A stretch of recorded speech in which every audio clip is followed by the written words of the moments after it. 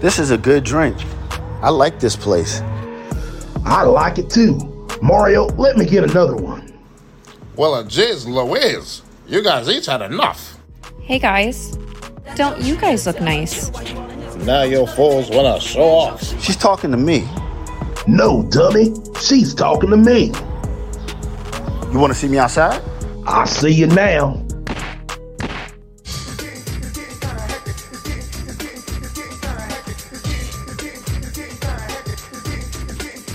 They're fighting over me. Hey, you guys need to break it up. You're wrecking my place.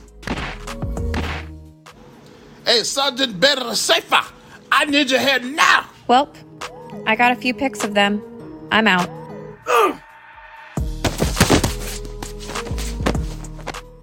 You foes knocked each other out.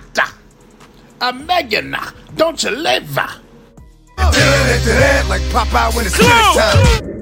Looks like we're right on time again. I don't understand why you guys are fighting. I just saw Megan leaving. Was it for that? It's because she liked my profile picture. We're connected. Insta-talk. Sounds like she played both of you. Isn't that right, Kraken? Sergeant, to be safe. Captain Chaos, you guys saved the day again. You guys are the true heroes. Thank you, Mario. We appreciate it. Once again, these two are going back to jail. Part of their punishment is they're going to have to pay for all of these damages. And that's your tip of the day to get you on your way.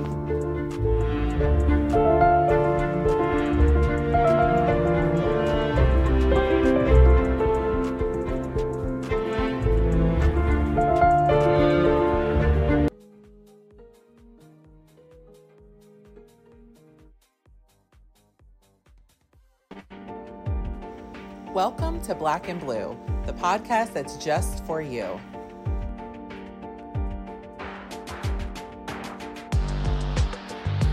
We bring solutions to everyday problems.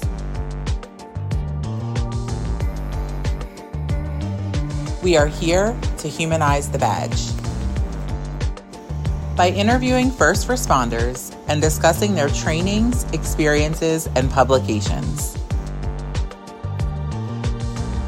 Black and Blue airs weekly at 7 p.m. Eastern Standard Time. Tune in.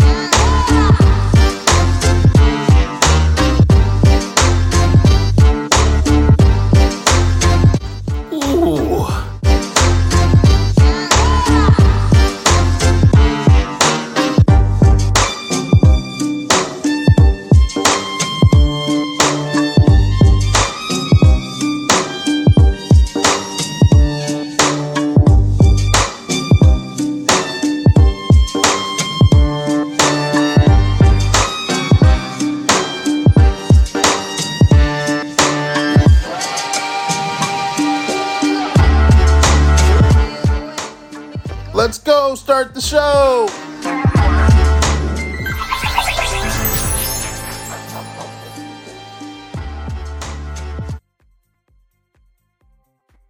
Good evening, ladies and gentlemen, boys and girls. Thank you for tuning in to another episode of Black and Blue. I am your host. I am Coach Clee. I'm your motivational speaker, your empowerment coach, your author, and your favorite baker's favorite baker. And this is Black and Blue. This is the podcast where we have interviews with first responders or law enforcement officials who are either rookie, seasoned, or retirees, and we discuss their trainings, experiences, and publications. We go live at 7 p.m. Eastern Standard Time weekly. And today, we kind of had a mishap due to scheduling. That wasn't my fault and wasn't the guest's fault. So I decided to put this together for you for today. Since we were supposed to go live with an interview, we're going to go live with highlights and recaps, okay? And we went through the Rolodex of Black and Blue, and so if you didn't make the cut, I'm sorry, you'll make the next one. But I picked out just a couple moments of individual guests from the birth of this platform till current, and discuss topics that we normally discuss on this platform. All right. But like I said, we go live weekly. We're streaming on 5 different platforms. We're on 2 on YouTube. We're on 2 on 2 on YouTube, 2 on Facebook, and 1 on LinkedIn, either under Black and Blue, Coach Clee, or Clee Tillman. Make sure you check them out, subscribe to them, hit that like button, and share this information all the way around. We're going to have a lot of fun on this platform. This one is pre-recorded, which I don't normally do, so therefore we're going to get right to all of it and make sure we have fun while we're doing it. This platform is sponsored by One Way Publishing. One Way Publishing is also where if you want to do a voiceover for Sergeant Be Safe, they sponsor Sergeant Be Safe. Email them, hit the website, let them know. If you want to be a guest on the show, make sure you hit that website and fill out the paperwork, and you too can be a guest on the show as well, all right? But we got a nice lineup. October's been a great month for us. We've had a good lineup. We still have more to come, okay? And because of the rescheduling, we were supposed to go live with Ernie Stevens today, and that's not going to happen. We're going to go live with him next week, so tune in to that. It's going to be a back-to-back header, a double header all next week. And then also, I will be going out of town. I'll be traveling to Michael Laidler's conference. So we're actually going to have a snippet of him. So be on the lookout for that. But so far, we've had Travis Yates, ladies and gentlemen, Dr. Travis Yates, in his book, The Courageous Police Leader. Can you see that? Yes, and we had him on the show. Got my autographed copy. You guys make sure you guys get yours. We've also had Scott Medlin on the show, 101 Health Tips for Police Officers, in his book, and we'll feature these books later in the month as well, like I normally do. And then up and coming, you have Chad Michael Bruckner in his book, The Holy Trinity of Success in Healthy Police Organizations. Right now, currently still in the middle of that one. And not to forget, like I said, Ernie Stevens, his book that he did with Nick Ruggiero. Let me get this up here on the screen.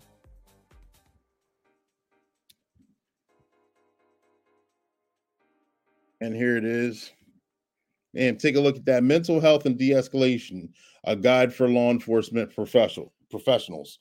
And so we had and will be having those gentlemen on the show for Black and Blue. And it's been a tremendous experience getting to know them, getting to see their work and seeing the work that they're doing out here. But let's take a leap back. We're going to jump right back from some of the early ones. So don't make fun of the background, but some of the early individuals who've been on the show for Black and Blue up until currently. And first and foremost, ladies and gentlemen, boys and girls, we're going to bring Dr. Francia Donier to the stage and her discussion on giving back.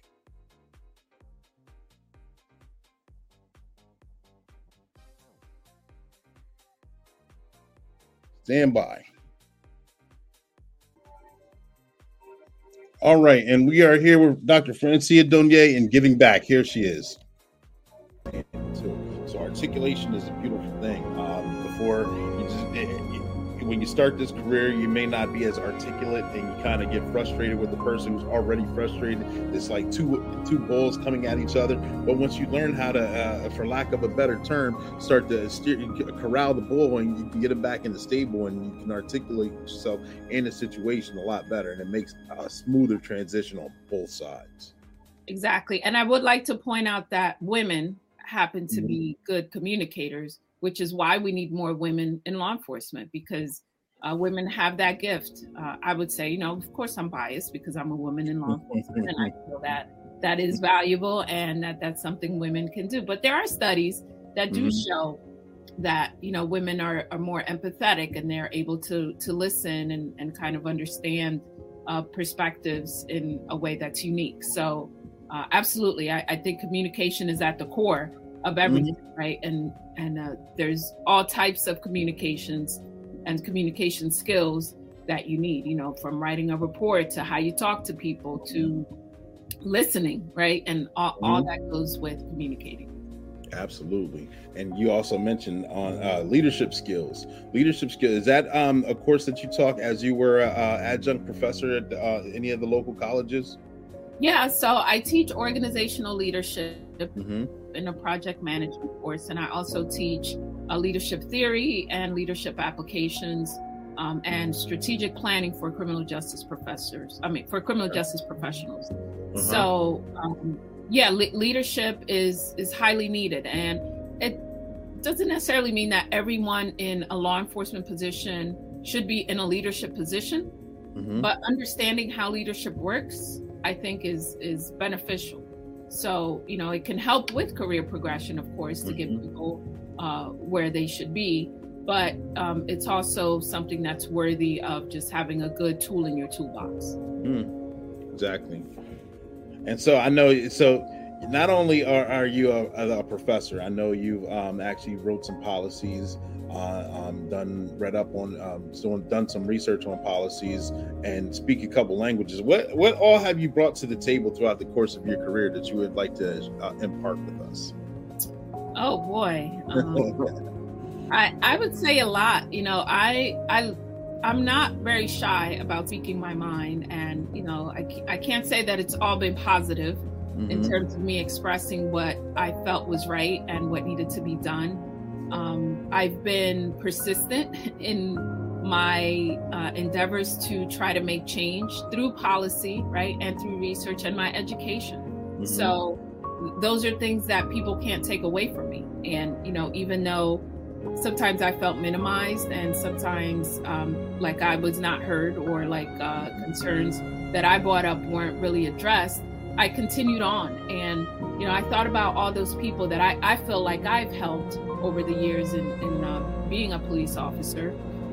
And they're the reason why I continued on, because if it wasn't for someone like me, that they could relate to, I wouldn't, it wouldn't have made me keep going. Right. It was about helping those people that couldn't help themselves and being that voice for those that couldn't speak up for themselves. So I felt, of course, again, I'm biased. I feel like I've brought a lot to the table, and I continue to do so, every day. One thing that I ask folks that I work with is, what can I do to make your life easier as a police officer? What can I do to help improve things so it's better, whether that's changing. And there's a clip of that. Make sure you guys check out the channel Black and Blue for the full video. It's also on Spotify. That's one of the earlier ones. That's someone, individual who I used to work with, has gone off and done other things in other states and climbed the ranks through there, and having a tremendous career. So make sure you guys follow up. But we're going to move on to another New York City police officer, another administrator. He discusses at that time he was the president of the New York chapter of NOBLE, the national organization of Black law enforcement executives. I almost messed that up there. And his name's Ramel Lee. And he gave a tremendous performance here on the show, gave good information. And here is his clip now. That we had back then, I was able to at least navigate myself through and kind of feel my way through until I became a little bit more seasoned. No, yeah, definitely. So you're the president of NOBLE. How long did you say you were the president of NOBLE? The president of New York chapter. I don't want to ruffle the national chapter, the national right. President's feathers. I'm sorry. No, that's fine. Well, I got sworn in January 2021. So okay. I've been doing it almost a year and a half now. Okay. How gratifying is that for you, at least to actually be a part of an organization where you get to help out other officers? Well, when I first joined NOBLE and I went to my first chapter meeting, I walked in the room and I seen all these Black law enforcement executives. It was a room full. I didn't even know there were that many in the city, let alone part of like one organization. And I fell in love with the mission immediately. Noble prides itself on being the conscience of law enforcement, and their motto is justice by action. Okay. And their mission is to ensure procedural justice throughout all communities. And being a person of color and in law enforcement, you see how policy sometimes leads to communities of color not being policed the same. And Noble's mission is to change that, to make sure everyone's given the same respect regardless of zip code. So yeah, I fell in love with the mission right away. And for, police leadership throughout New York to look at me and make me the steward of the chapter for the time being that I am, I'm just honored. Just there's nothing more I can say. It's an honor to think that they would think that highly of me. So I just feel honored. I take me being the steward of the chapter very seriously. It's part activism as far as fulfilling our mission, but it's also running an organization. There's constitution, bylaws, finances, or fundraising, all those things also involved. So it's definitely a full plate, but I'm enjoying the meal. I like that. Good. So Noble, like you stated before, stands for National Organization of Black Law Enforcement Executives. How would a person who knows nothing about Noble at all, they want to apply to gain access into the organization itself? Well, Noble, it's a national organization with local chapters. So national, and I definitely know New York, but I can assure you almost all chapters have a website. You can go on the national website, which is noblenatl.org, and you can find like your local chapter, but it gives you a history of the organization. It also gives you options to join. You don't have to be a Black law enforcement executive to join Noble. You can be of any ethnicity to join. That's number one. Just gotta, believe in the mission. You don't have to be an executive. We have what we call associate members, people who are just under the executive level that are looking to either support the executives in their mission or looking to one day become an executive themselves. And there's also the supporting member level where you don't have to be in law enforcement at all. And some chapters have collegiate chapters. So for people that are in college that are studying in the field of criminal justice, they can also join. So there's room for everyone. And if you don't want to do anything, you can always be a sponsor and help us out. Gotcha. Yes, that does help the boat and get down the stream a little bit. Yes, absolutely. So, and there you have that. That was an interesting interview. I got to actually meet him. He invited me up to New York.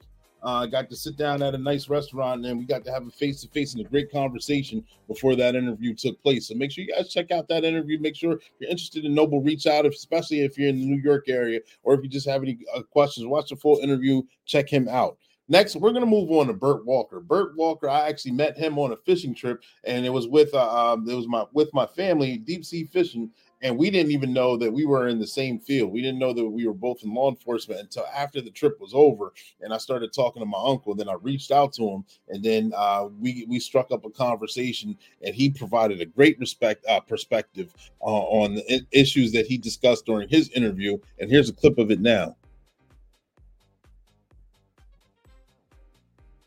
Where Charlotte is in Mecklenburg, we're the richest counties. And starting out, you're gonna make about $45,000 a year. Okay. So at $4.59 a gallon, and about $1,800 a month for rent for an apartment that's the size of this cell phone, how many people are you going to get to come do that and work a 12-hour rotating shift? We work 4 on, 4 off, rotating shift, 2 weeks of days, 2 weeks of nights, holidays, Christmas, all the days. And right now we don't have no money for budget, so guess what you're gonna get paid for? No holidays, none of that stuff. You don't get no money for that. You just showed up and everybody says thank you. Yep. So how do I sell that to somebody in North Carolina is different how I sell it for you. Our retirement is 30 years. What's your retirement, Clay? 25. 25 years. And again, I got to sell that to somebody that you got to be here for 30 years with leave time. If you don't take leave, you got sick time, you probably get here in 28, 27, sell it back and you'll be good. But I don't know how to sell that to somebody if they believe solely what people are saying negatively about law enforcement. And if I got to sell them that, are there cops that need to go? Yeah. Yep. There's not a profession on the planet that somebody don't need to go. There's not a profession. There's teachers, priests. We've seen it all, right? It doesn't matter what profession you are. As they told us in the Marine Corps, 10% ain't worth nothing. They always call them the 10%ers. 10% ain't worth nothing. And you're going to have police officers that blacken the eye of everybody's. So how do I sell to a young black man that's 21, 22 that he can change what happened in Minneapolis? You can not guarantee it, but you can do your best and put your soul on the line that mess won't happen again. How do I tell them that in a environment where you usually have a bunch of people around? It's kind of hard. But if I sit down one-to-one with you, I'll be real with you. And what I've seen people do, I've seen dirty cops, and I've seen the thin blue line be nothing but the farce that I know it is. You know it, and I know it, Cleve. That's a farce. We're humans that have a job. We're humans that have a job, and we're supposed to be making it better for everybody. And if I could sell it to them that as a young black man, you can make it better for your community, but then everybody's community, because you got to deal with white people, Asian people, Hispanic people that ain't from here, and gay, trans, whatever. So you're going to have to be universal in your thinking, number one. There is no like way heavy over here. You can disagree with somebody's sexuality, but you're going to have to still give them the same service. Give them fair treatment. Yep. Fair treatment. Believe. One, you have to go in and tell them the truth of what the job is. One with you, I'll be real with you. And what I've seen people do, I've seen dirty cops, and I've seen the thin blue line be nothing but the farce that I know it is. You know it, and I know it, Cleve. That's a farce. We're humans that have a job. We're humans that have a job, and we're supposed to be making it better. I'm explaining to them that justice has to be universal still when you come here, even if you don't like them. They're white and you don't like them, and they didn't break the law. You can't stay there and hold a heavy hand on them because they called you some names. Let me interject here. I got a couple comments and a couple questions up here. Shout out to Merrick Green. Thanks for tuning in.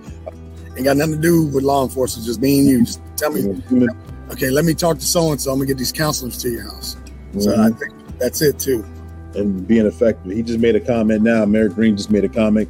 Communication breaks down barriers and helps people get through their implicit biases. Communication is the key. I remember one of my veteran officers that since retired on, he said something to me as a younger officer when I was with the former department, actually, that I didn't understand at the time, but I grew to understand, which is, he said, when you become a police officer, you become a used car salesman. You know, you got to make the situation sound better than what it is. Not that you're trying to sell somebody a clunker, because a car could be in decent shape, but it's not a brand new car, but you still got to get it off the lot. Basically, he said, you got to learn how to talk to people. And once you learn how to talk to people and you can find out how to get them in their head and emotionally, that's where you make the difference. And I've learned through communication is the key. I mean, you wanted to be Batman too. You wanted to beat him out. You wanted to arrest everybody. Then you found out, listen, you can, if I can get through to you and have a conversation, that's way more, that's generationally effective. Yes. And like Mr. Green was saying, if everybody could accept that you got some kind of bias, if you have a bias, you do, and accept it. Know that when you go to that certain call, that it's in here. It may not come out initially, but somewhere in there, it does affect you. It does affect you, and you have to sit there and communicate with each other and yourself. You got to be truthful with yourself on how you looked at situations and seeing how you're going to deal with it. And like you said, once you get in there and you realize that, no, I don't care what anybody's done criminally. They're still humans. And because people, I don't know, Cleve, if you've had people ask, how do you sit there and talk to a rapist? He sat there and he did this to a child. It's like, he's still a man. I mean, I know what you want to call him. You want to call him a monster and all this, but he's not. He's a human being, did something monstrous. So I still got to sit down and interview him. I still got to sit down and talk to him like he's a man with Fourth Amendment rights. Now, people don't like that. At times, it's like, I still got to sit down there and understand he or she has rights no matter what they did to whoever. Even our school shootings, if the knucklehead that did what he did lived, you still got to sit there and talk to him with his rights, thinking about mental health, thinking about Fourth Amendment, thinking about Fifth Amendment, thinking about Sixth Amendment. You got to sit there and put all their Eighth Amendment. You're throwing all these things in there as you speak to them, and you can't focus on the crime because you start getting biased. And if you got children and you arrest a child molester, I got a child, you got children, you arrest a child molester, you have to do this. Yeah. It's not easy, but it's necessary. Yeah. It's necessary. Yep. And that was an interview with Burt Walker. Like I said, I met him on a fishing trip, and he talked about biasness and recruitment in his video, and he skipped ahead a couple times and kind of went ahead, but that's okay. Make sure you check out the full video on the platform Black and Blue, or the clip as well. He had a great interview as well. And I'm going to now moving on to a guy who I actually had the pleasure of working with, but he worked for a different department. He's now retired. He's doing something else. He's living the dream. There is life after retirement. But Darren Cotton, and he was also with EAP. He's a peer assistance personnel, and he did a lot of great things. And when he came on the platform, he dropped a lot of jewels and nuggets too. And here's his. When he was on here, he talked about National Night Out. He talked about the Academy, how it was and how it is then. How it was and how it is now. Sorry. And he also talks about recruitment and things that are hindrance for recruitments for agencies, and things that he believes can make positive changes. And I know a lot of people who are on here know you, but can you tell us a little bit about yourself? Sure. I was born and raised in North Carolina. I went to a little small town called Goldston, right in the central part of the state. Right after high school, I went into the Air Force, served 7 years in the Air Force. I was stationed out in Texas, went to spend a year in Korea, and then I finished up my last 4 years at MacDill Air Force Base in Tampa, Florida. And in the Air Force, I was a security policeman, and I got out and went back home to Sanford and worked there for 4 years. Ended up on the community policing unit there. My last couple of years there, which I enjoyed. I love being out in the community, especially being with the kids, talking trash, playing ball with them, trying to. Yeah, I split a couple of pair of pants out there with the kids trying to do some moves. And then I ended up here at Derry Township. I've been blessed 24 years here, and about another year to go, and then hopefully I'm going to sail off into the sunset and retire. There you go. That sounds like Sanford, for instance. I was on the community policing unit there, and what we did there was each neighborhood had their own, so that you actually get to know your neighbors. Because exactly. You know as well as I do, I've gone to calls before, someone has an open door and you go to the neighbor like, hey, what's your neighbor's name? You know where they work? And they're like, I don't know nothing about them. Like, how can you live next door to somebody and not know them? So that's part of what National Night is. Get out, know your community, get to learn the police officers. A lot of police officers will be there. Politicians are always going to be there, especially if it's an election year. Politicians are going to be there. But it's mainly community coming together, everybody getting to know each other, know what resources are there and available for you. Yep, absolutely. Each department does it differently. I think all the main local departments, at least in this area, have something going on at various locations within their jurisdiction. I know it's a national thing. Down at Sanford, I got on it eventually after I worked a couple of years in patrol. I think we should definitely be out in the community more. And also at that time when I came on the job, and even up probably to the late 90s, early 2000s, a lot of departments would send you through the academy if you didn't have Act 120 or your certification. I know myself, 25 years old, had twins, married. If they would have said, hey, you got to go to the academy. Back then, the academy was only like 2.5 months. If they would have said, hey, you got to quit work and go to the academy and then come back and you got a job, I couldn't afford it. And then in the early 2000s, they went to where a lot of departments were requiring at least have a 2-year degree and some a 4-year degree. we missed out on a whole lot of qualified people because they were in situations like me. I had kids young, got married young, had kids young. I couldn't afford it. If I wasn't given that opportunity, I wouldn't be where I'm at now. Right. So I think, so they went to that stage and then they started doing the old, well, you got to have your 120 or we're not even going to look at you. Yeah. That's around the time I came through. It's one of those where life happens.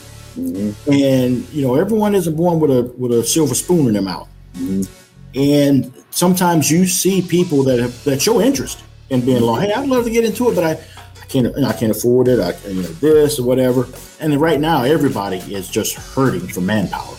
Yeah. Oh, wait. Like social media and the media has hurt a lot of professions. I'm not just going to say law enforcement. Mm-hmm. They've hurt a lot of professions. Mm-hmm. You know, because anybody can get behind a keyboard and type anything. Mm-hmm. Instead of, face to face, you can respond. You can tell the inflection in their voice if they're being spiteful and mean about it, or they just kind of like voicing a concern. I think we miss a lot of that face-to-face time. And I definitely have noticed a difference in the people that are coming on the job now. A lot of them don't have the skills that we had.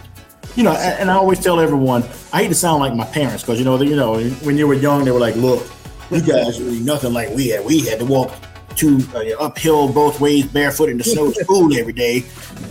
Kevin Holland here with... need to get out and build relationship with middle school and high schools, get them interested in our profession at an early age. Also needing college credit does hurt recruiting numbers. Yes, it does. Yeah, it definitely does. Like I said, and I think a lot of departments are starting to back away from that now. Mm-hmm. The college requirement, I think they're starting to back away. And like you said, definitely, getting in, our school resource officers, we have one, it's a good one. We've, and the previous and the one we retired, they've always been very interactive with the students as well. And that plays a big part.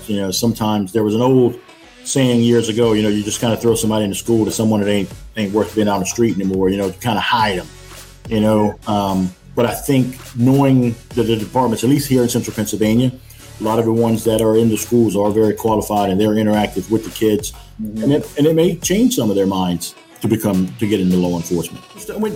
I'm not the greatest thing ever. I'm not here to say that. But sometimes when you can relate to people and provide resources for people, that's how I want to make a difference in everyone's life. Everyone I come in contact with them, whether it's just a greeting, hello, how you doing today?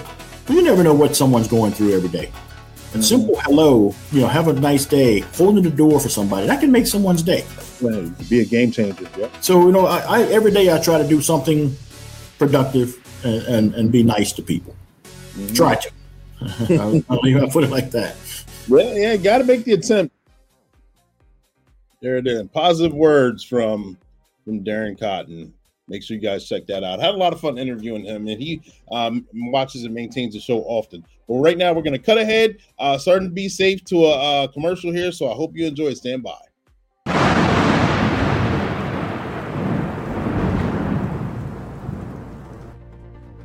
Captain Chaos, did you mess up another report again? Sorry, Sergeant Be Safe. I'll try to be more careful. What in the world was that? Whoa, look out the window, Captain Chaos. There's a real live superhero. We have to meet them, Sergeant Be Safe. Let's go. There's Super Crime Buster to the rescue. Hey, there's Super Crime Buster! Woohoo! Hey, you're the greatest, Super Crime Buster. Yeah, we know Super Crime Buster's out there. We're actually on the way, but we keep getting phone calls. Excuse me, Super Crime Buster. I'm Sergeant Be Safe, and this is my partner, Captain Chaos. We'd like to thank you for your incredible bravery. Yeah, you're amazing. We're big fans. Wait, you are the police officers, but not the superheroes? No, we're just ordinary officers doing our duty. But we may not have superpowers, but we're heroes in our own way. You're right! The heroes don't always wear capes or possess superhuman abilities. It's the everyday heroes like you who make a difference. Thank you, Super Crime Buster, for that reminder. You are absolutely 100% correct. To all the first responders and law enforcement officers, take it from me and Captain Chaos. We applaud you. We know you do a thankless job and are highly needed. You are a superhero in your own right. Keep up the good work in these perilous times because you are needed. Wouldn't you agree, Kraken? And that's your tip of the day to get you on your way.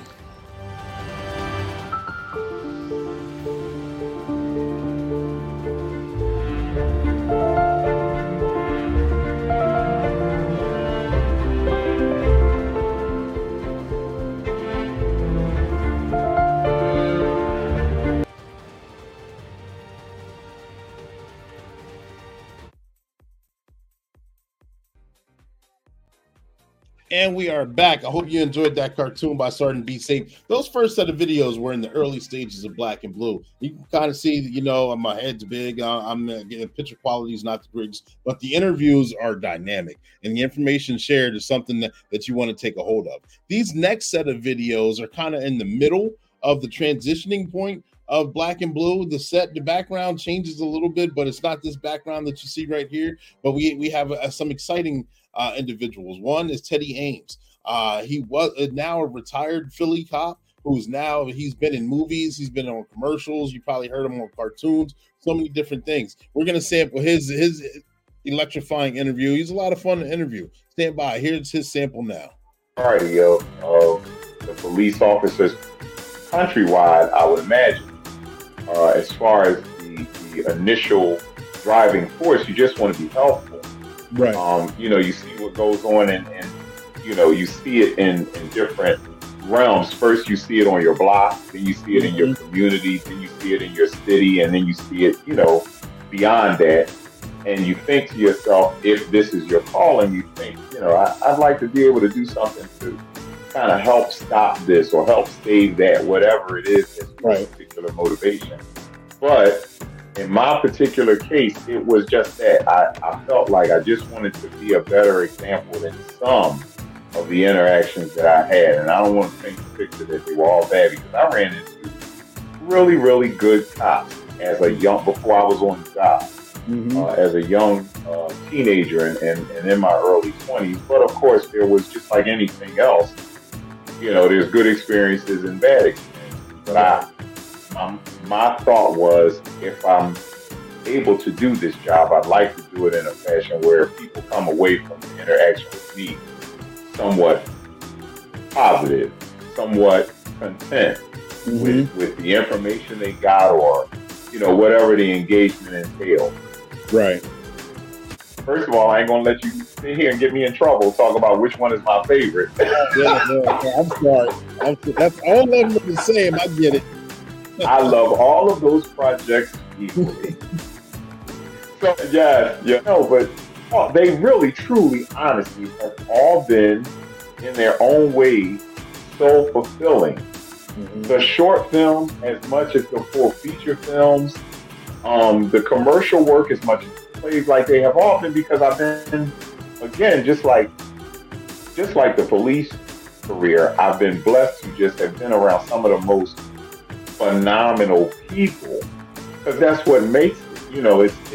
It's about how good the core of people that you happen to find yourself surrounded by are, that makes or breaks your experience and how things go for you and how long you stay in whatever occupation it is.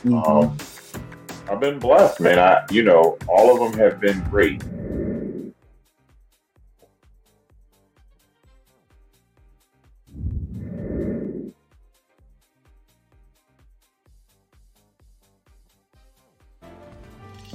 We like to reward our own for such dedication and game-changing arrests. Gangs like these jeopardize the very fabric of the American dream. We absolutely cannot allow our citizens to work hard to make a living just to have it all swindled away from them.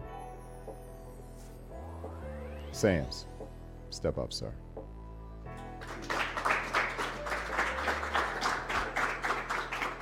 Now, ladies and gentlemen, I'd like to introduce to you our esteemed Mayor Brown.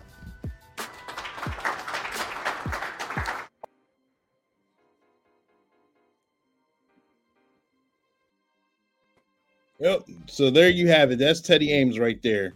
Teddy Ames, he, like I said, he's a retired Philly cop. Then I actually got to meet him in person. I got to drive down to King of Prussia during that movie that was just featured, Money Lovers, which he was in. He is a retired cop, but he's actually playing a lieutenant in the movie, and his acting skills are wonderful. I got to meet him face to face, got to go down to the premiere and see the movie on the big screen. It was a lot of fun to do that.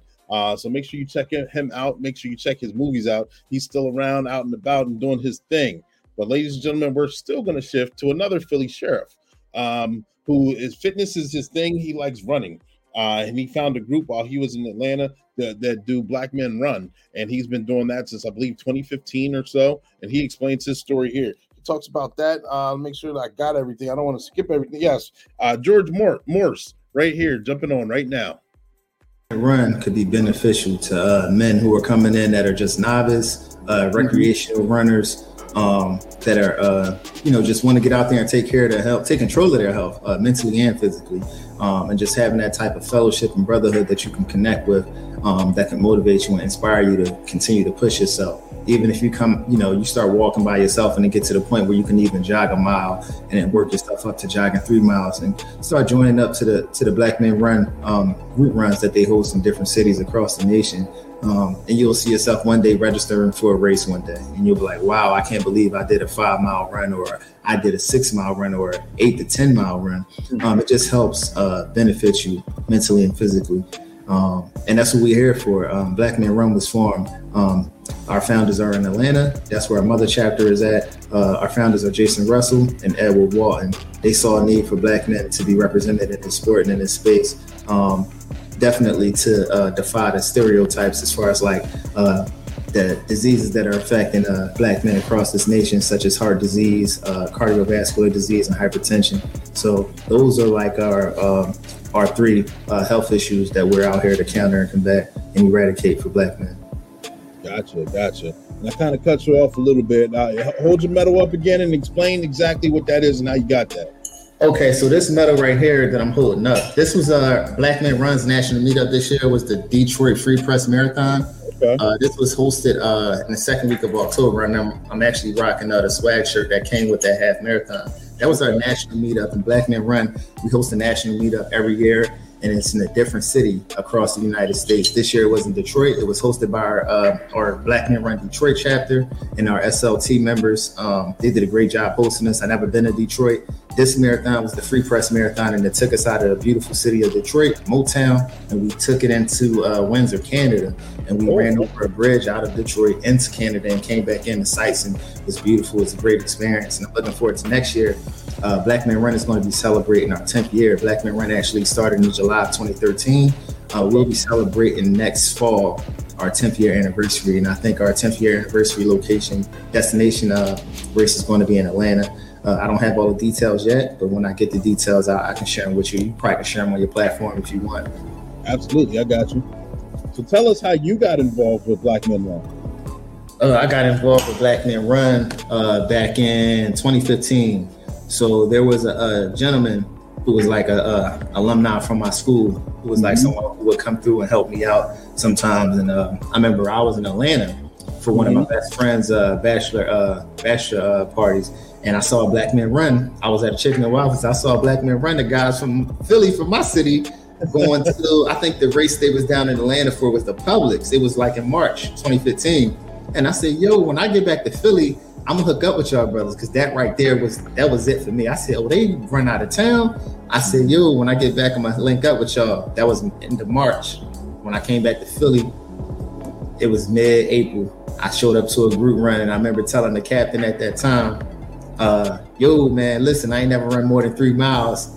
I seen all these brothers out here running. I said, look, don't leave me. And I made it through the whole 5 mile group running. I remember Cap and the rest of the old heads that was out there said, hey, George, they said, what a young guy who said don't leave? And it's like, you was up front the whole time. I was like, I just worried about getting left. I ain't want to get left. So that was my experience. That right there, the brotherhood, nobody leaving nobody. And I seen that, you know, doing something positive and powerful. I said, man, this is it. I'm sticking with this. And that's where I'm at now. So that's George Morris. Make sure you guys check him out. He's been on podcasts, tearing it up right now. He's been on a few podcasts locally, doing his thing, and he's continuing to climb and getting his message out there. But we're going to transition and move on.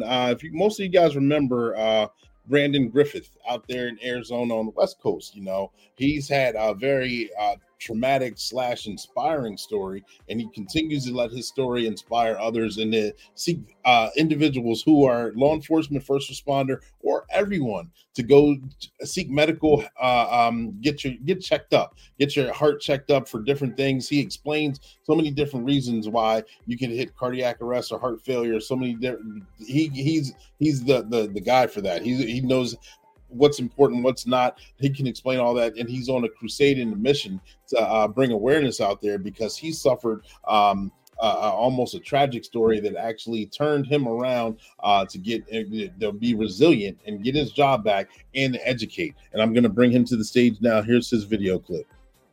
Thought that I would drop dead from cardiac arrest. And, you know, I wish I could tell you that I was in a foot pursuit or doing something cool or, you know, on the football field getting hit. But I was like 4 out of 5 cases. I was in my home. I was in my den reading a book.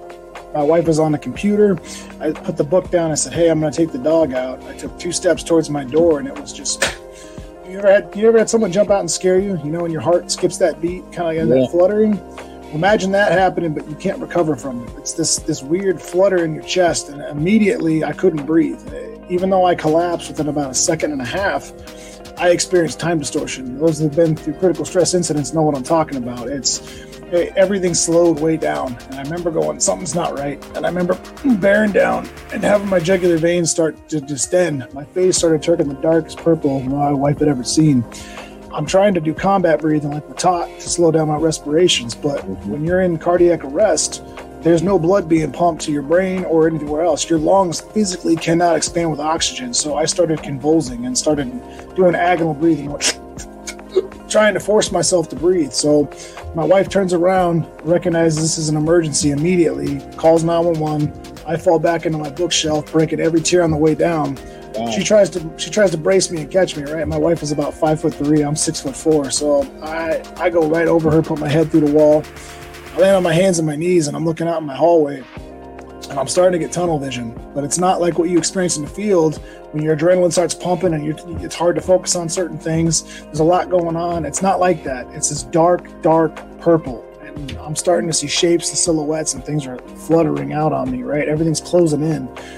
In that moment, man, I can't tell you the feeling of helplessness. In that moment, here I am, a cop, I'm an EMT, I've saved I don't know how many lives, I've done CPR, I've done tourniquet application. There is nothing I can do in this moment to save my own life. And that's when I knew that I was a goner, man. And that's when I collapsed. I dropped dead to my floor right there. My wife rolled me on my back. She started doing CPR on me. She worked on me for 4.5 minutes, and you know, she wasn't getting the depth she wanted, and she's a true genius. I mean, she put my feet up on the couch so all the oxygenated blood on my legs would go down on my core.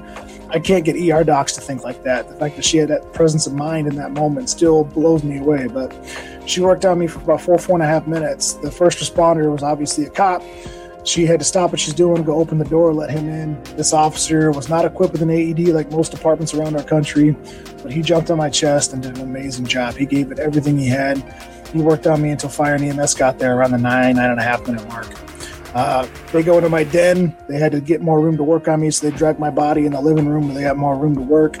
You know, they're IO drilling me. They're dropping OPAs in my mouth. They're doing all this stuff.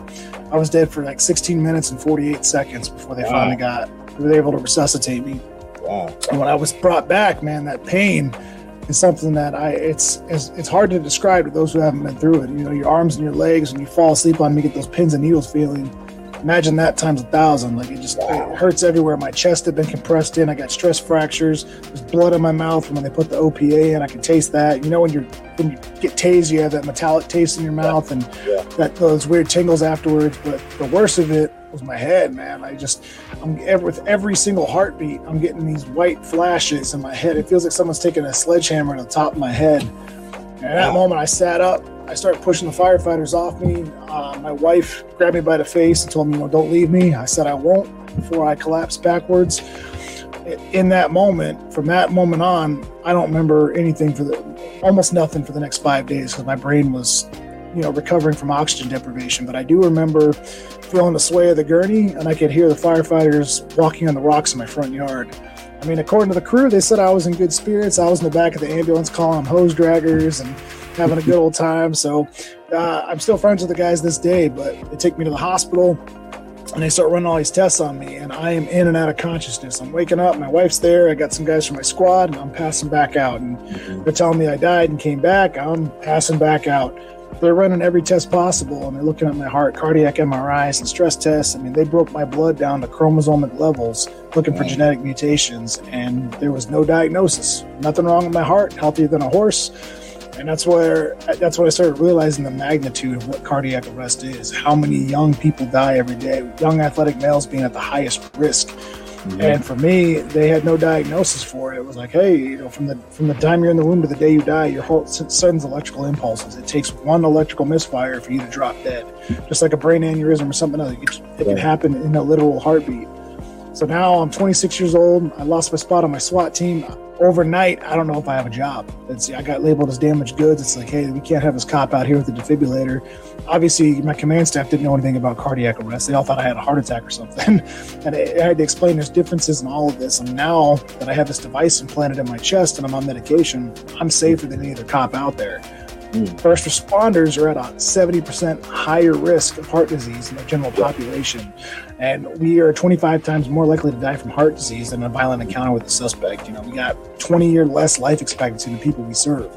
So I now had to fight to keep my job. I had to fight and go toe-to-toe with the governing board. We had to go to risk management. Thank God Chief Mark Mann had my back. He refused to let them cast me aside. And I brought in our state medical director and researchers, and I fought to go back. And as far as I know, I'm one of the only cops, if not the only cop, to return to full active duty with an implanted defibrillator in my chest. And such an amazing story, ladies and gentlemen, boys and girls. Make sure you guys check that out. Make sure you check his website out, Griffith Blue Heart, for more information. If you're looking for defibrillators, if you're looking for, not defibrillator, AEDs for your office, AEDs for the car, or just more education. He puts on trainings. He has scenarios on the website. Make sure you guys check that out. It's very, very important, very, very educational.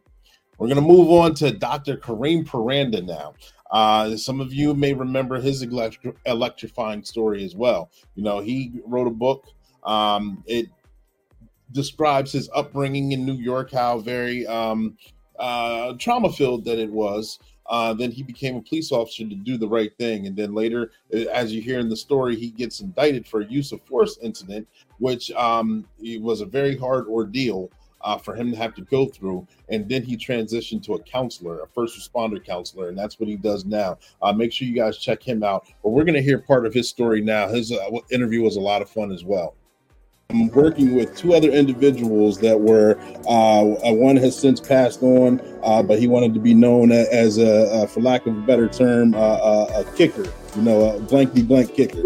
That's very celebrated and admired. I'm pretty sure he wanted to do his job well and effectively. But working with those individuals, in your book, you explain how you get called to a certain nightclub in the area, which it turns out to be rowdy. I can't remember if you may have known the person from dealing with them beforehand or dealt with them that night, but things got a little aggressively physical that night in the club, where they'd taken him into custody. Of course, I think punches or things were thrown, and then getting him into custody, and come to find out, however long after that, you're being served with papers on being basically arrested for, correct me if I'm wrong, abuse or something on the job or something like that. Can you explain that a little bit? I know I'm probably chopping it up. No, you're good. Yeah, I know exactly. So what happened was, it's kind of interesting, because this is why the situation in Memphis was so triggering to me, because that summer, it was 2009, those same guys you were talking about, and several other officers were assigned to a zero tolerance task force that was trying to get ahead of the crime sprees that usually uptick in the summertime.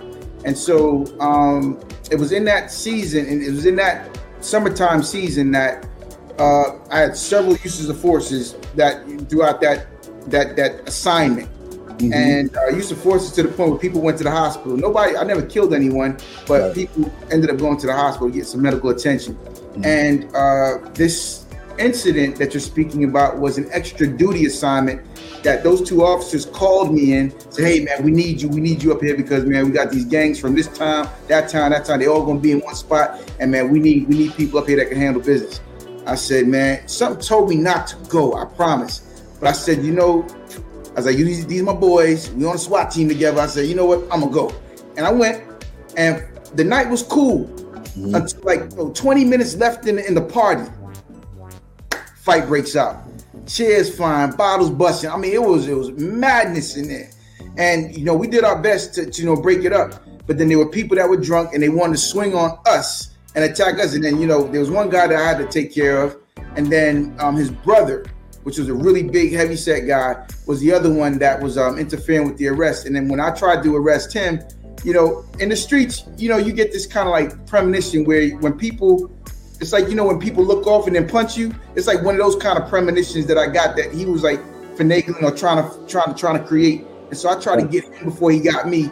And then we got into a tussle, and he ended up getting arrested for resist, obstruct, delay because he was delaying our ability to arrest his brother. And it was just pandemonium. Right. That wasn't an issue. That situation wasn't an issue. It brought attention, but it wasn't the issue.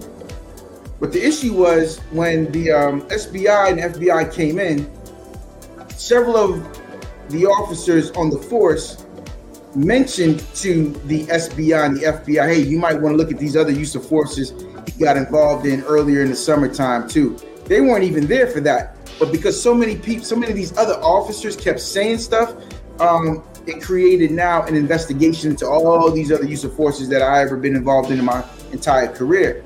Gotcha. Now, the other thing was, from a political standpoint, I don't know, and I don't care either, but I was on the cusp of becoming sergeant. I was getting ready to get promoted, or my time was coming for promotion, and I believe that it was the effort of those who did not want to be supervised by somebody like me that they threw me under the bus in that way.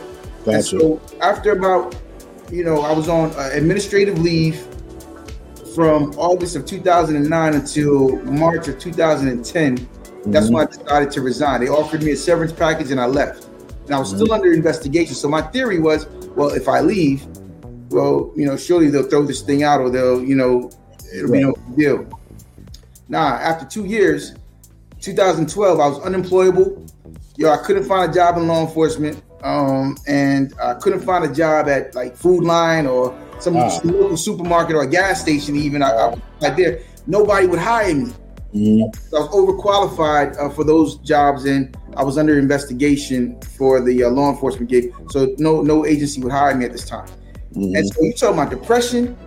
Oh man, you talk about feeling low. And my last two boys, they were born, and so I was a stay-at-home dad for those 2 years, which was because I definitely developed a strong appreciation for womanhood in that time period, man, changing diapers and feeding them and whatnot while my wife went back to work. In 2012, around Christmas time, I get a knock at the door. It's the federal agent and the state agent who were investigating my case, and they had the indictment papers, and they brought 2 indictments against me for using excessive force while under the color of law for 2 incidents that were unrelated to the club incident. Okay. And then around that time also is when all the lawsuits came. All the lawsuits came at one time. It's like, oh, this guy's got caught for using excessive force again. So then people started coming forward. Yeah, he did me too. He used it on me too. Yeah, me too. And then everybody lined up, and then they did all the use of forces roughly around the same time. Yeah, his story is amazing, and I cut it off right before he goes on and explains how the trial goes on his experiences as he gets walked out or out of the apartment and walked into the courthouse and things like that. Make sure you check him out. All right, make sure you check his book out. Most of the interviewees that I have on here have written their own books, or they're on Audible.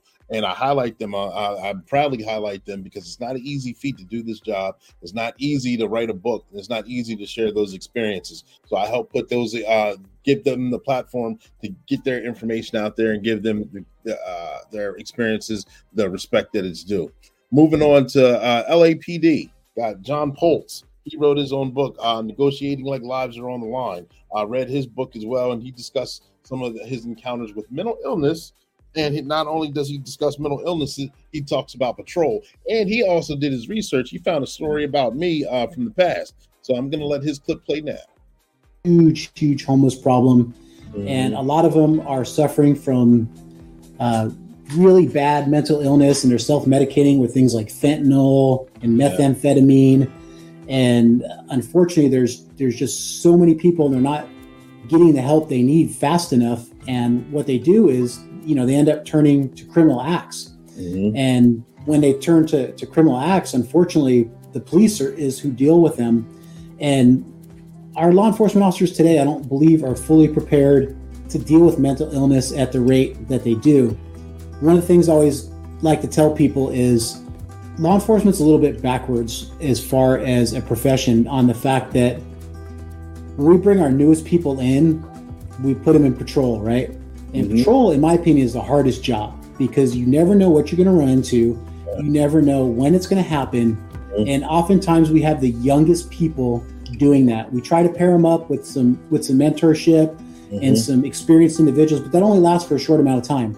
Then before you know it, like in the LAPD, we got like two 25-year-old kids like running out there together, and they're trying to solve the world's problems. And they don't have the life experience, they don't have the training, they don't have the background. I mean, they're trained as best as they can be, but there's something to be said for time, experience, and getting the outside training you need. And a lot of times these guys are doing the best they can with the training they have, and it doesn't always go as smooth as it can, right? On the incident you're talking about with Ruby, that was her name. Myself and my partner, Officer Laura Ralph, we ended up helping her out. And I mentioned at the end of the chapter that it was fortunate that the two of us were able to respond to that call when we did, because we did have experience. We've dealt with multiple mental illness type individuals, and we were calm, we were patient, and able to work through the problem without hurting her.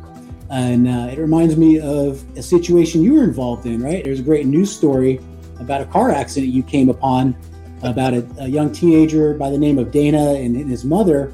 And for listeners who may not be aware, autism can really cause emotional outbursts in people who suffer, with the illness.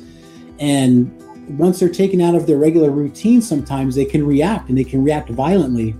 And looking at the news footage, there are three things that stood out to me, Clee. Was one, the right officer arrived on that scene at the right time, which was yourself. Two, Dana was a teenager, almost a grown man at the time, and unexperienced officers who pulled up on the scene might have seen someone that looked like a young grown man to them who's in a state of emotional shock.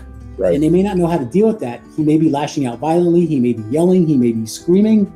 And if for our listeners who don't know, you dealt with that situation, you calmed Dana down, you got everyone through it with no incident. And the mom actually, made a big deal of it, went to the news media, went to your department, talked about how great you handled that situation.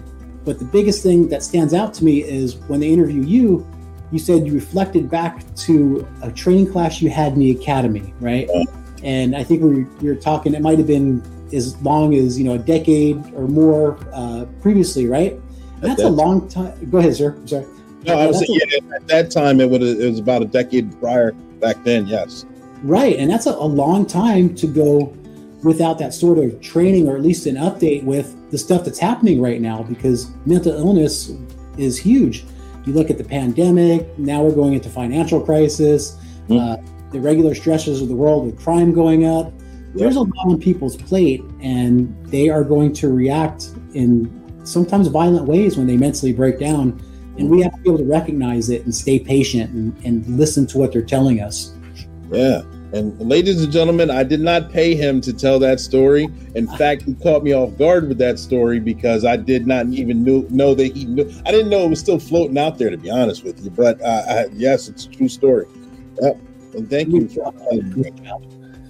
And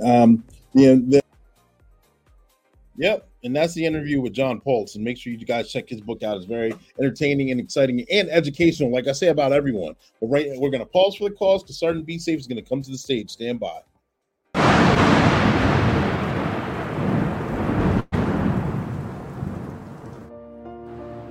Your Honor, we have undeniable evidence that Chance Wilder attempted to hack into multiple bank accounts and steal money.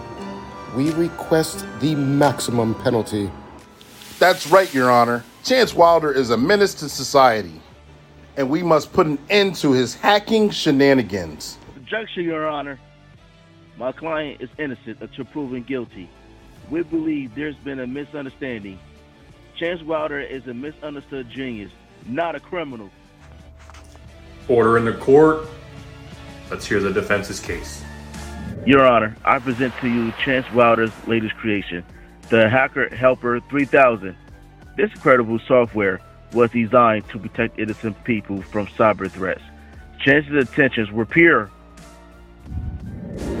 Objection, Your Honor. This is just a ploy to distract us from the real issues at hand. Indeed, Your Honor. We even have evidence of Chance Wilder's hacking attempts. He's gone so far to have left a digital signature saying, "Catch me if you can." Chance Wilder, I've heard both sides of the story. Hacking is illegal. Since you like to take wild chances, I sentence you to community service, where you use your skills for good, helping organizations protect themselves from cyber threats. Oh man, no money and community service? Shut up and take the deal. Well, there's another good job done by our district attorney, Justin Case. It was a team effort. And there you go, folks. Justice was brought to Chance Wilder, but I'm pretty sure he'll be up to his shenanigans again. So tune in, and that's your tip of the day to get you on your way.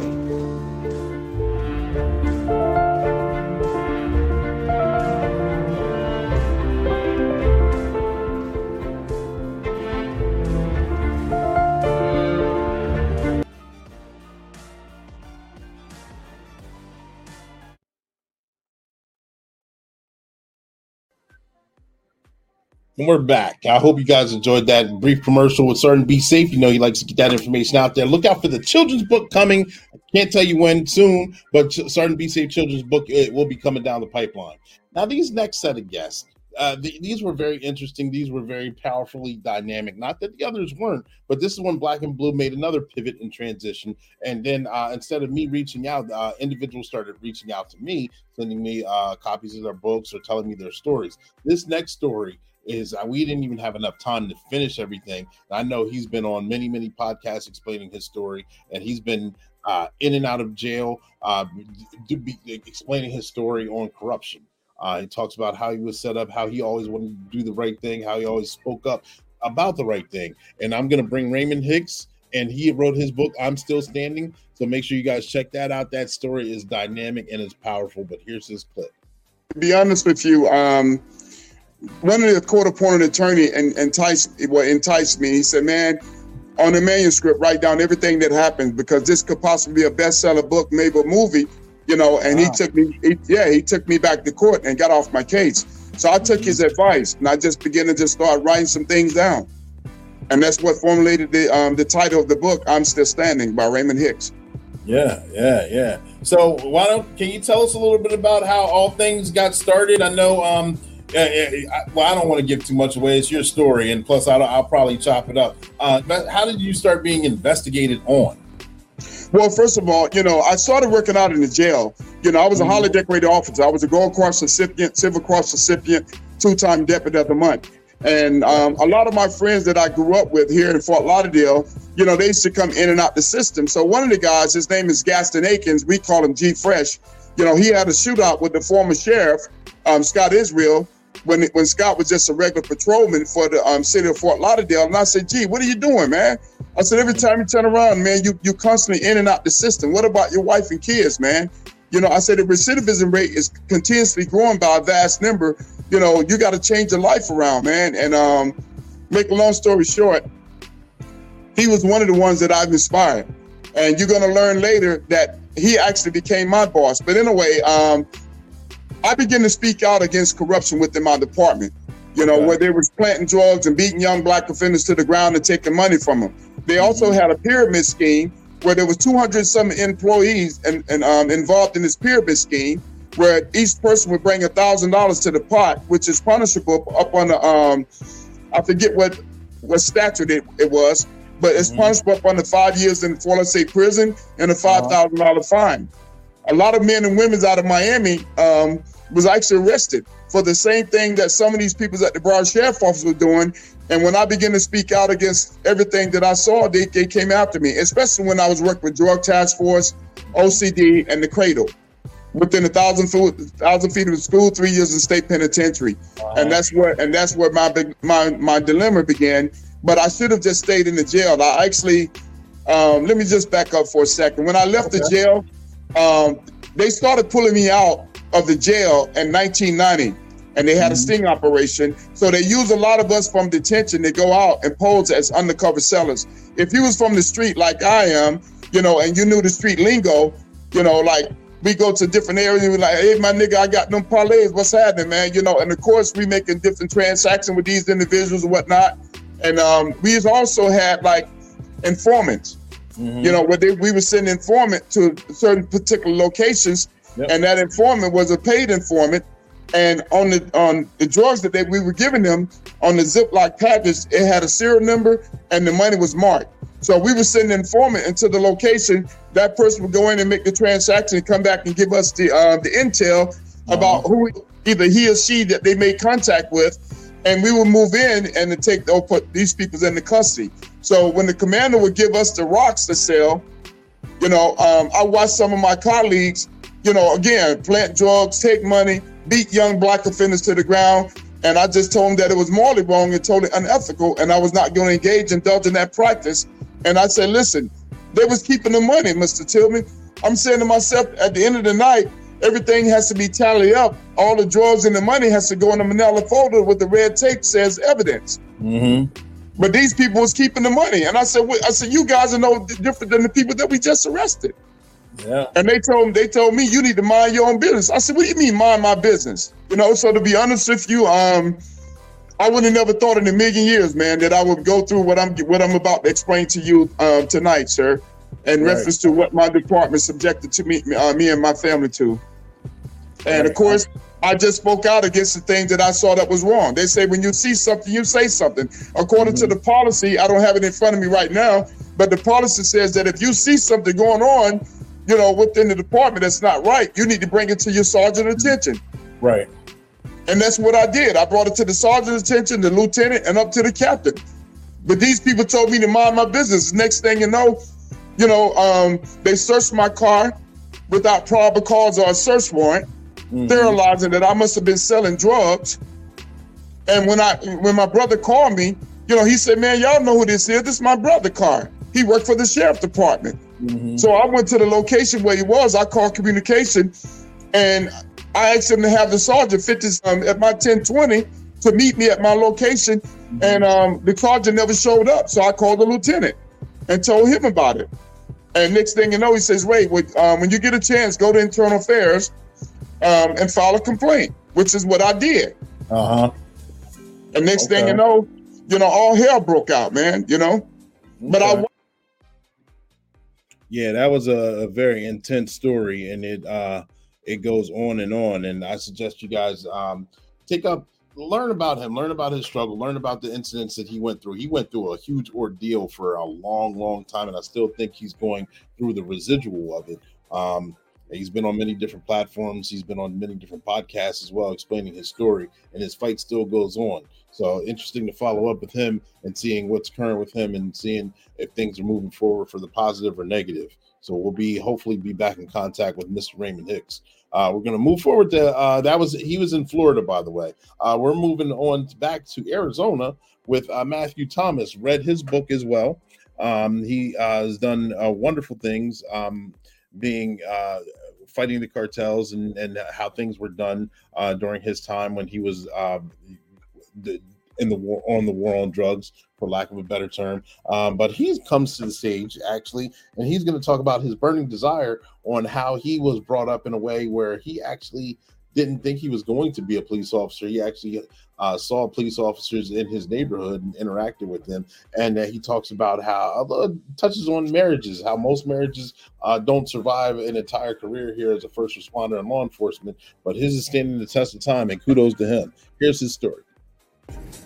So I had a little bit of a different experience, right? So I grew up in a pretty rough area, and I was exposed to law enforcement early on, and not in a positive way. They came into our neighborhood, primarily the gang cops would roll into our neighborhood, and that's the exposure I had to cops. But the gang cops were really cool, man. Like they would come in, and we kind of knew our rules, we knew their rules, and we just dealt with each other. But they were always cool. They would just come up, talk to us, just kind of BS with us, sometimes even just hang out with us. So that was my exposure to law enforcement. And then as I got into my teens, I was always drawn to like military stuff, right? And then having a grandfather that was a World War II vet, really drawn to military or some type of service. And as I got into my late teens in high school and stuff, I felt a definite desire to serve. And so I thought the military was going to be my route. But then as I got out of high school at a very young age, my now wife, who was my then girlfriend, were both 19 years old, and I find myself on the verge of having a child because she was pregnant, and we had to figure it out, right? And so, quite honestly, one of the things that was motivating me was that I was about to have a kid. I had to get something stable, something steady, something that would pay the bills, something that would have insurance.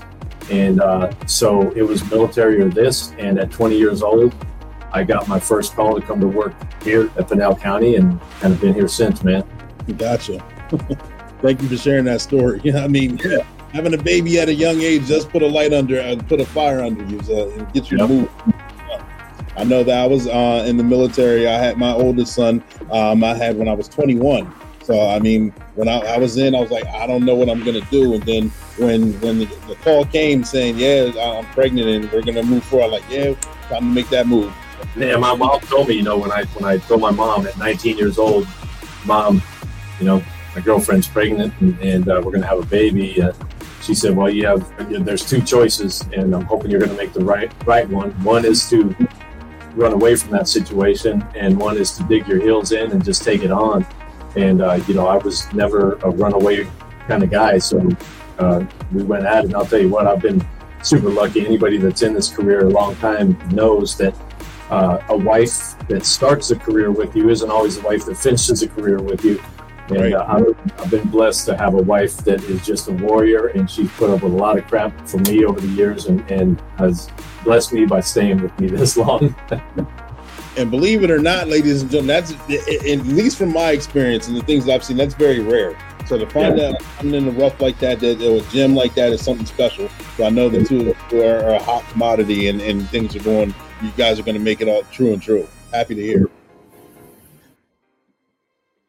Yes, absolutely. Kudos to him. And moving on to emotional intelligence with Randy Moody in Aurora, Colorado. It was a lot of fun to interview. He came on with a different and dynamic perspective. Here's his story now. Or you're just, through the court of public opinion, you're just demonized. Yeah, absolutely. And, back during Ferguson, it was the concern we were just going to be all over YouTube. And now with these reform bills, we're seeing more and more officers indicted. Don't get me wrong, there are plenty that need to be if they're acting inappropriate, but there are plenty out there trying to do the right thing and trying to do their job and make a mistake. Human performance factors, right? I think we do a poor job in this country of helping society in America understand human performance and dynamics. Our society is very forgiving of pro athletes trying to perform and making mistakes. And I see this example used, this metaphor that you go out there and pro athletes, obviously those aren't life and death situations, but officers are going out, and everybody thinks officers are trained to this magnificent expertise level. They're not. You need more hours of training as a hairstylist in the state of Colorado than you do to be law enforcement. Wow. And even though we train more than the state requires, that's kind of mind blowing. That's what priorities are. So I've said IACP and PERF, I think, and challenge those organizations to do more to get out there and let the world know what these physiological responses, these human performance errors that occur. And if we don't get in front of that, we're going to see more and more of officers being indicted for making failures when they're trying to do the right thing. Right. And I'm going to jump right in. When I started doing emotional intelligence and you start hearing about that from law enforcement, it's kind of the new catchphrase, but I think it's so crucial. I think for some cops, it's, I'm not going to talk about my emotions. It's the same thing with wellness, right? I just rub some dirt on it and move on. It's not really about that at all. Your emotions manifest themselves in physiological responses in your body, neuromuscular, cardiovascular, the chemicals that are released, and all of these kinds of things can do damage to your body. So I think it's important from a wellness standpoint that we teach emotional intelligence. We've all seen the studies. Law enforcement officers, we die at younger ages, heart disease higher, suicides through the roof, and we need to give our folks the skills to be able to navigate that stuff. So the definition, and I talked a little bit about TalentSmart and their book Emotional Intelligence 2.0. That research is based on Daniel Goleman. So I was introduced to Daniel Goleman a few years ago. I kind of considered the godfather of emotional intelligence. Came out, I think, in 1995 and created discussed the 4 core emotional intelligence skills across 2 competences. So you have the personal competence that is the self-awareness, and then the self-management of that, and then the social competence of social awareness and relationship management. And then what you'll find in that book is the definition. I'm going to read it right here because I don't want to mess it up. Your ability to recognize and understand emotions, and your skill at using this awareness to manage yourself and your relationships with others. And there it is. Yep. Randall Moody. His interview was great. I had a lot of fun. He talks about emotional intelligence in the books that he highlighted there. And, if you see it, starting to see a pattern, I tried to hit up north, east, southwest, midwest, different areas of the country here with law enforcement and first responder. And so last but definitely not least, one of our latest videos, we're going to Seattle, Washington, with Police Chief Daryl Lowe. And he talks about his police department, of course, and recruitment, and how his police department's hiring and the difficulties it is for looking to get into law enforcement. It's a challenge. Make sure if you're trying to get your foot wet in law enforcement, for lack of a better term, but if you're trying to get into this field, make sure you research the department that you're trying to get into, because not every person is fit for each department. And he explains that. Here's his clip. Ratio, and that's happened very organically. For those in the business of tracking, there is the 30 for 30 initiative, and we are, approaching that number, like I said, fairly organically. We do have females both in our executive command ranks. We have supervisors, but we are a medium-sized department. I'm authorized 88 commissioned police officers. I currently have 79 officers, and I've run about that same 10% vacancy rate for the time that I've been here. But through some very deliberative recruitment efforts on our part, we've actually hired 21 people year to date between commissioned officers and support staff.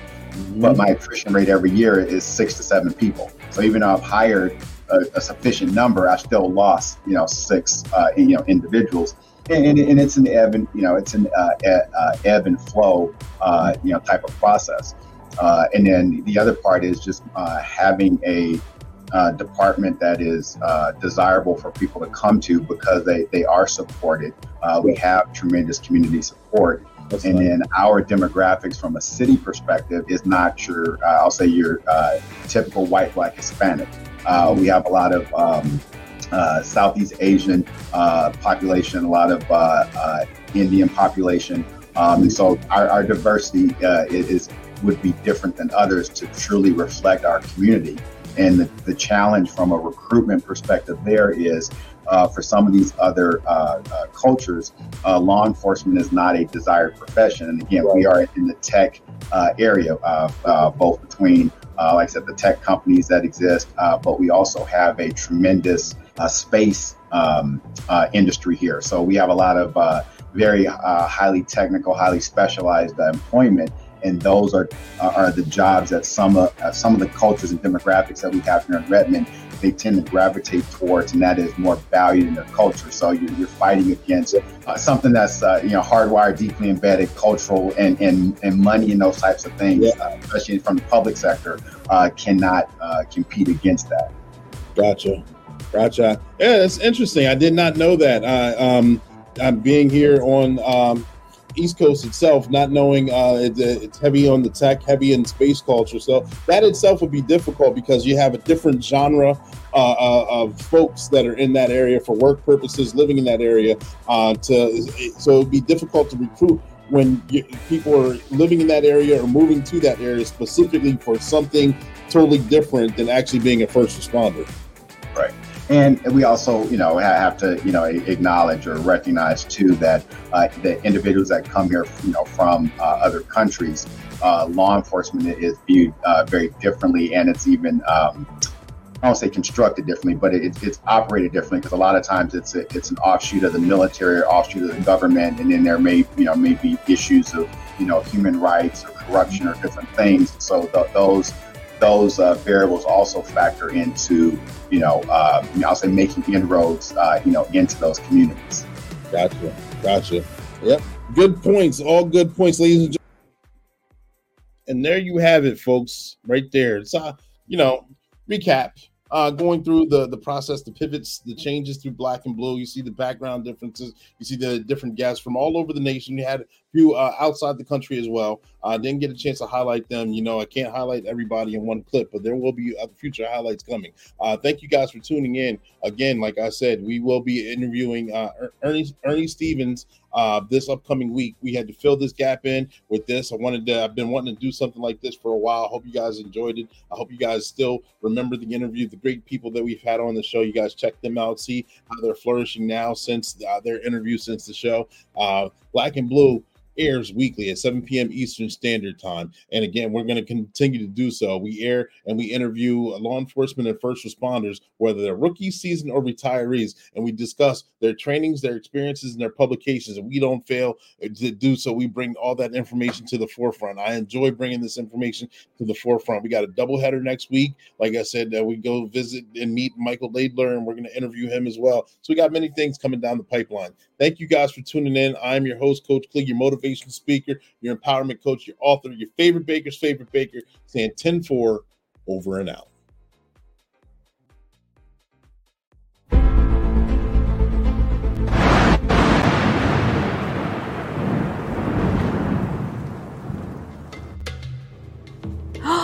Ooh, look at all the pretty butterflies in the sky.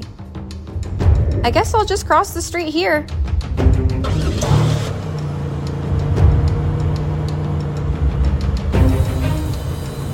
Oh, good. Light's green. I'm glad I can go. Oh my gosh, watch out. Sergeant, be safe. Beast mode, baby. Megan, watch out for that car. I got you. Oh, geez. I didn't even see that car coming. Oh my gosh, are you two okay? Yes, we're okay. Megan, you have to do a better job paying attention. I just wanted to cross the street. I didn't see you walking there. Megan, you just can't cross in the middle of the street. You have to go to the intersections and use the proper crosswalks. Wait for traffic to clear and then go. If you don't follow these simple directions, you could get a ticket for jaywalking, or worse, be hit by a car and seriously injured. I'll be more careful from now on. Ooh, look at the other butterfly. Oh my goodness. Sergeant Be Safe, you are the best. This is very true. Thank you very much. I did have to turn on supersonic beast mode to jump and get Megan out of the way. Remember, folks, look both ways before crossing the street and wait till the intersection's clear and cross at the crosswalks. And that's your tip of the day to get you on your way.